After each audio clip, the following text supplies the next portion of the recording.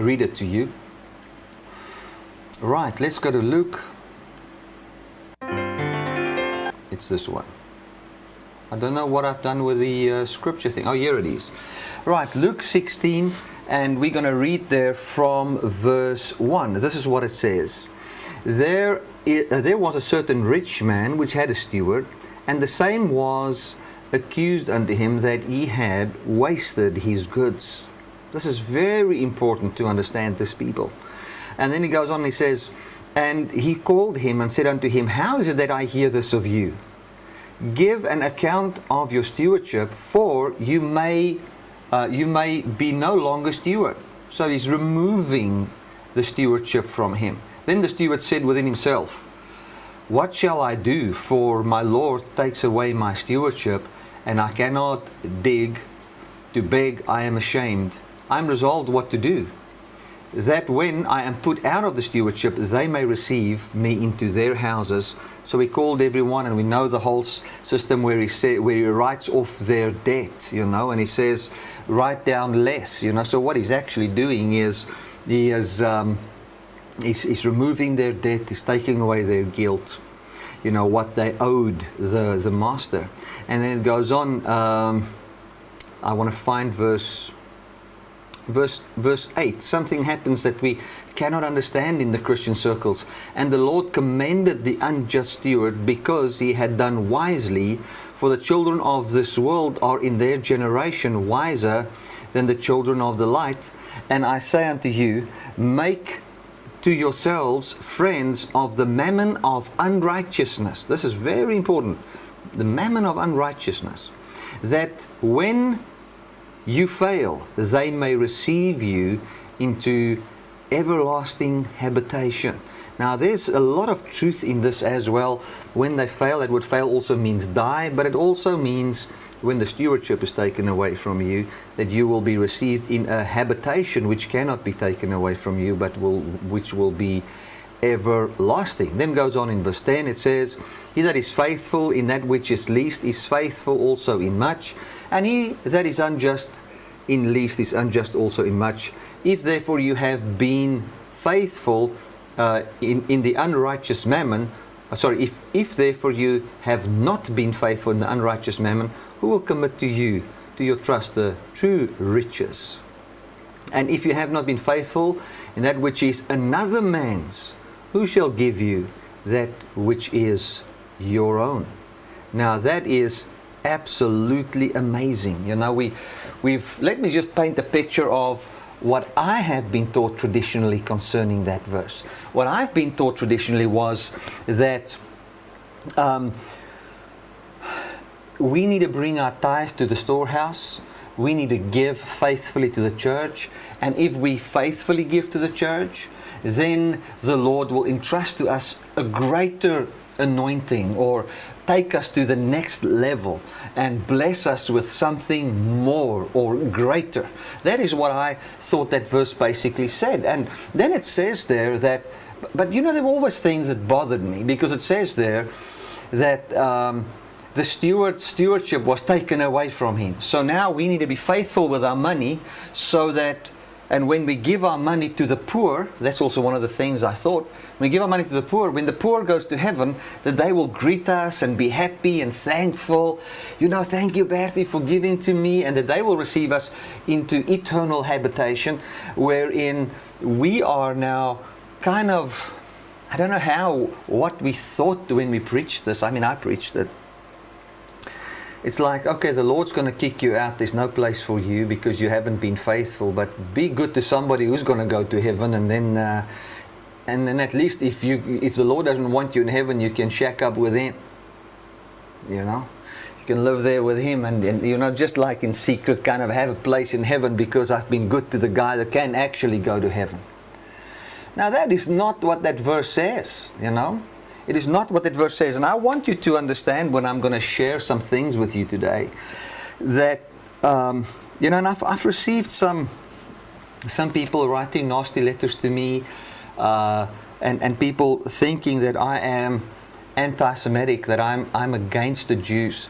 Let me just say this straight out.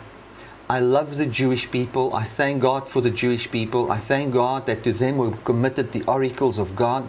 Our Lord Jesus, when He came to the earth, He came in Jewish flesh. You know, that is what the Scripture says. You know, so, and I thank God. I mean, Mary was a Jew. You know, the whole Abrahamic covenant, the whole descendants of Abraham, all those kind of things. I thank God for the Jews. And even today, we find that Jews all over the world are highly prosperous, blessed. They've got, you know, very good ideas on how to advance things and all those kind of things. A lot of the greatest inventions come through Jewish people. So I thank God for Jewish people. But what I'm about to say might sound as if I am against the Jews, but I'm not against the Jews. And you might say, but Bertie, you know, we are talking about the unrighteous mammon here. We are talking about being faithful with your money. How do you get to the Jewish thing? How do you get there? You know, this whole passage is actually all about how Jesus was telling the Jews that they lost their stewardship. You know, they're not going to be stewards anymore of the oracles of God. But that, you know, the king has now come. The kingdom of God is now there. He even gives them advice in His love for the Jews, telling them how a remnant will be saved. You know, and then He goes on and He even explains to them explicitly how their system can never save them. And He brings in the gospel of faith, and He even uses this whole concept of money, explaining to them how they need a Savior and how the old system has passed away. This is what this verse is all about, friends. You know, Luke 16 is not about giving money to the local church. Again, I want to say this, and I want you to know this. The last thing that I would want in my heart is if anything I preach sparks rebellion in you, sparks something in you wherein you are actually robbed from living a generous life and all those kind of things. We are pro-generosity. We are pro-giving. So please don't hear that I'm saying you should not give. That's not what I'm saying. This verse doesn't speak about giving money to anybody. It doesn't speak about giving money. It is impossible to connect this verse with money and the local church. There is just no connection whatsoever. There is no connection. But we've made it, you know, we need to be faithful. If we're not faithful in what is another man's, now what is another man's? No, the tithe belongs to the Lord. The tithe is the Lord's, and we need to be faithful in what is another man's. And if we're not faithful in our giving, then, oh my goodness, you know, then God will not entrust to us the true riches. And who knows what the true riches is? It might even be salvation, you know. So it's like the one guy said, they asked him, do you think you can be lost if you can go to hell if you don't tithe? He says, I don't know, but I'm not going to take the chance. Oh my goodness. You know, that is how far death can take you, to a place where your money, giving money to the local church can determine or make you unsure about your salvation. My goodness. So we have to fix this up in the sense of preaching Luke 16 for what it truly says. Showing what it truly says. Now, what I'm going to show you out of this verse, and I'm going to just say this before the time, then we're going to look at it and we're going to summarize it again. Luke 16 talks about the ending of the law system, wherein the stewardship is taken away from the Jews, wherein we are saved by faith, wherein the Jews should take away the whole financial system whereby they thought they were righteous, and wherein the blessings of God was declared to them according to Deuteronomy 28. They need to see people as equal because of what Christ has done, and so they will also be saved. And then in the end, when we look at Lazarus and the rich man, we will see that it explicitly say that the Jewish system cannot save you, but that faith can save you in the presence of the place where the law calls you cursed. So that's what this is all about. That's what this is all about. So you're going to hear an awesome good news message concerning this, concerning what Christ has done. Now, when we start with verse 1, this is what it says. It says, there was a certain rich man which had a steward, and the same was accused unto him that he wasted his goods. Whose goods was wasted? The steward's goods or the master's goods? The answer is obvious. The master's goods. So there was a steward, a master that was very rich, and he had a steward. And then whatever the steward handled did not belong to the steward. It was not the possession of the steward. It was not theirs. It was that of the master.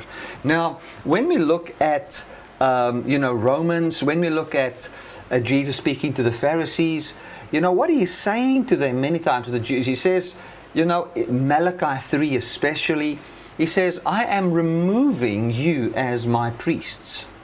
I'm removing you because you're messing up the priesthood, and I'm going to send the priest that is of a higher order, which is the order of Melchizedek. And when that new order comes, the Levitical priesthood will fall away. So there will not be a Levitical priesthood anymore, because there's now a priesthood of higher order that has even got the power to change the law. So here he comes, and what he's actually saying to the Jews is, he says, you weren't faithful in what I gave you to do.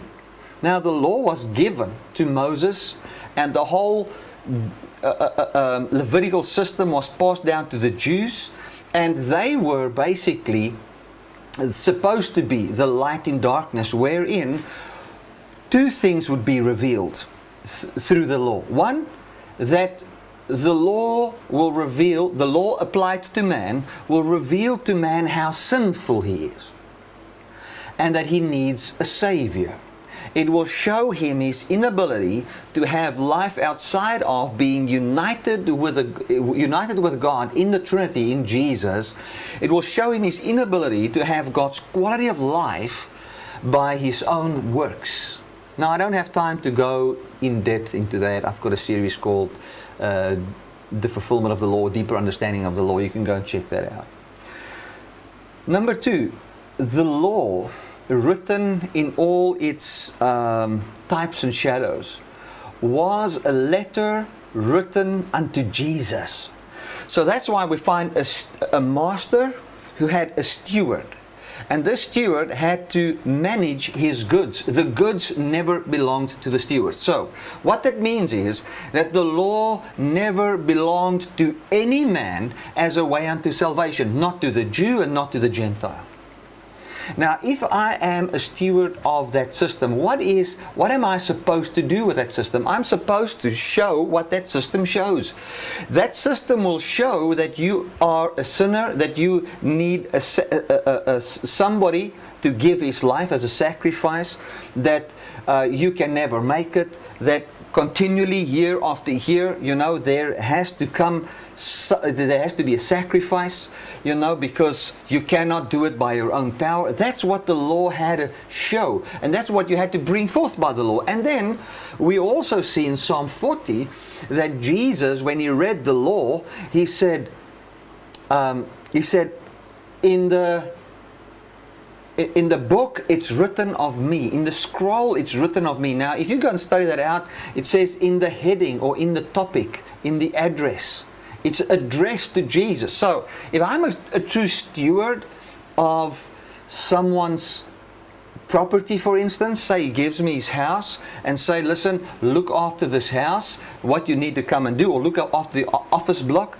So what must I do? I must see that the people pay their rent. I must see all those kind of things. I must do it. But if I go and move in there, and I take it as if it's mine, I say this is my office block, I'm a good steward of it, I use it as if it's mine, that will be wrong. You can never use it as if it's yours. You must always use it as if it's the master's.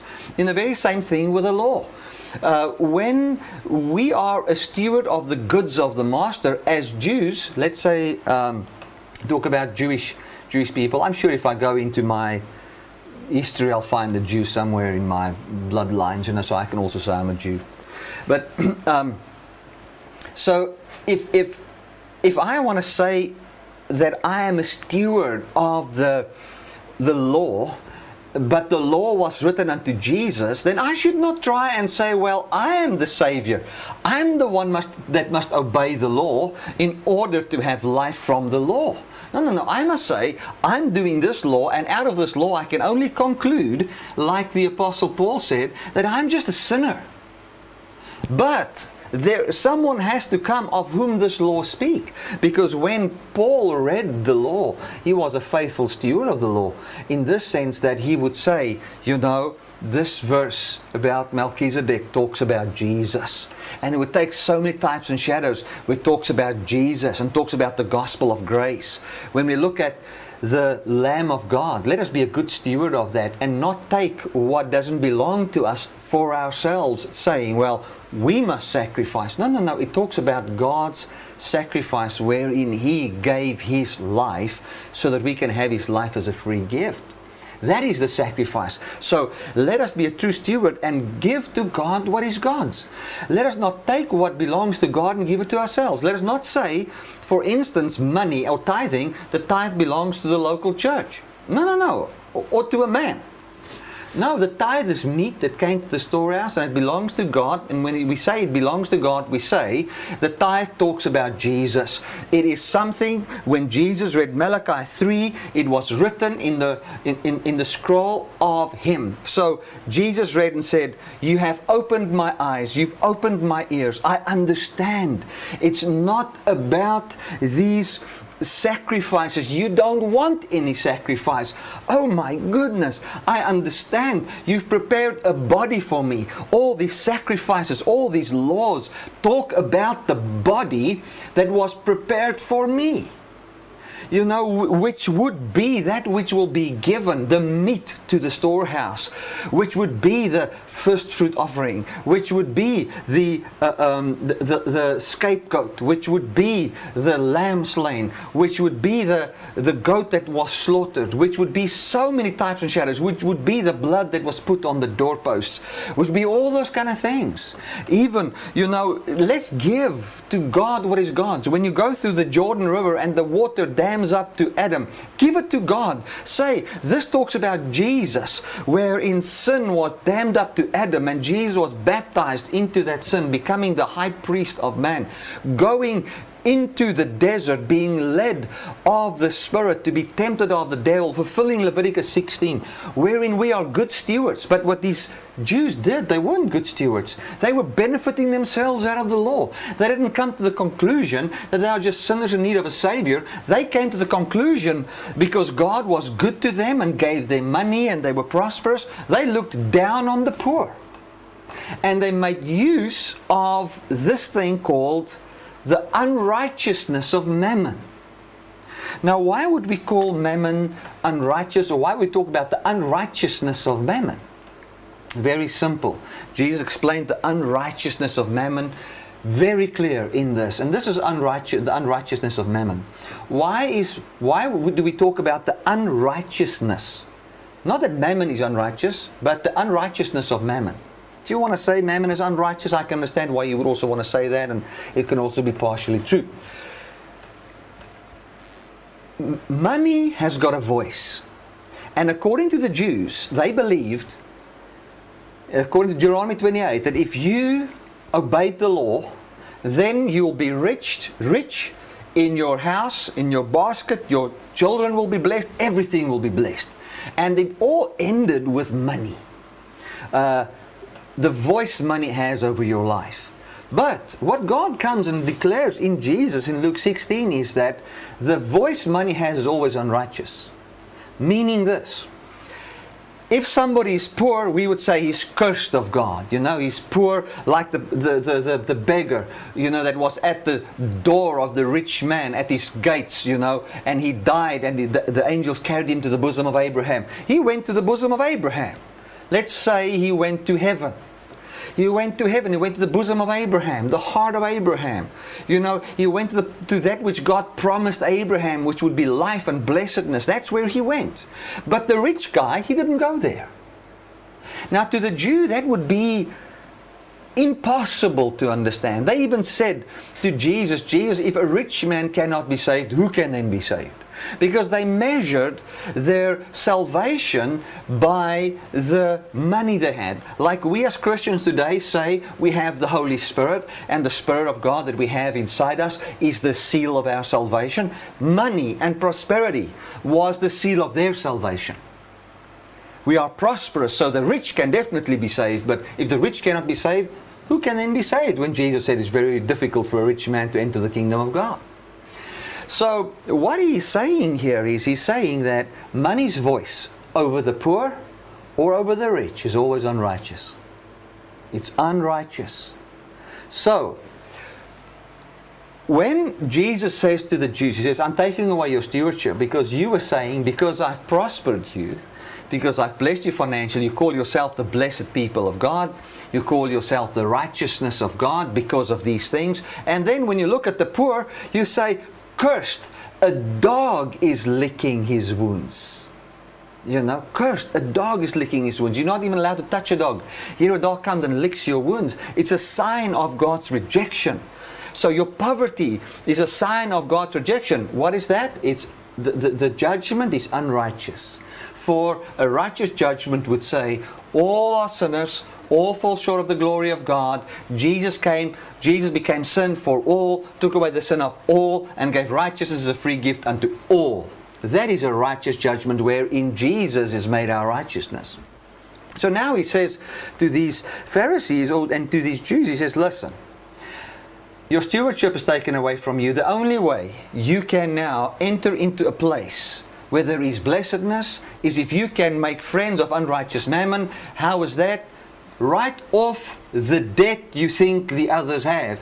You feel that the poor is indebted to God. You feel he owes God obedience. You feel he owes God all these things. Write all of that off. He's not actually even talking about money at all. He's talking about a belief. He's talking about what you believe about the poor and what you believe about yourself. You know, as pertaining to the blessing or the voice of money. So tell the poor, you know, that you don't have debt anymore.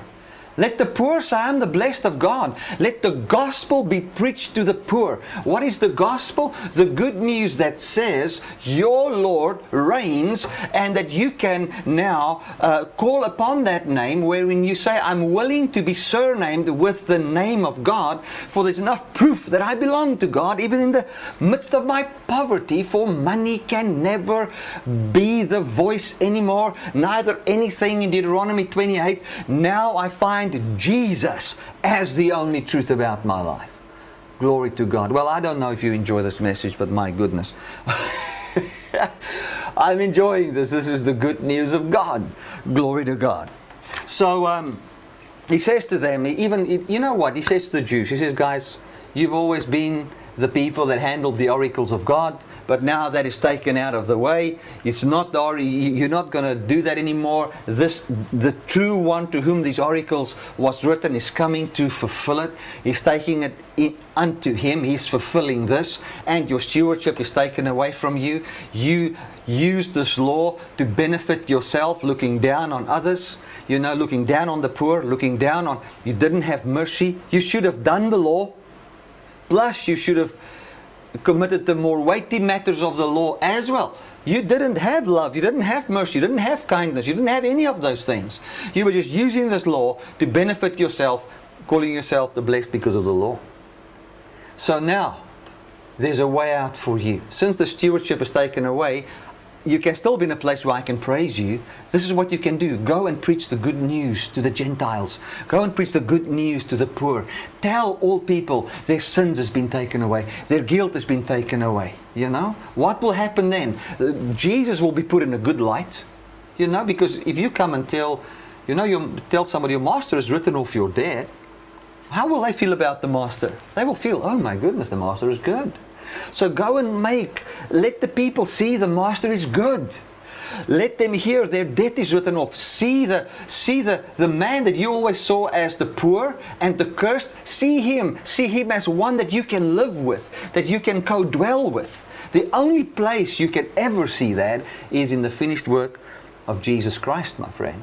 And this is what he's saying. And Jesus goes further and he paints a vivid picture explaining to them. And he says, there was a rich man who had 5 brothers, which talks about a certain Jewish tribe, which was the beloved tribe, you know. And he says, this rich man had a beggar at his, or poor man, you know, at his gates. The wounds were licked by the dogs. And then the poor guy died, and the angels talks about the messengers or the message, carried him to the bosom of Abraham, the heart of Abraham. Why the heart of Abraham? For he belonged to Abraham. Why? Because he believed. He was a believer. That's what it talks about. And here was a man that was of the perfect tribe, which was rich and blessed according to the law. But the fact that he was from the perfect tribe couldn't take him to the bosom of Abraham. For the bosom of Abraham is not contained in ethnicity, but it's contained in belief. In I believe that God said He'll bless me, then He will.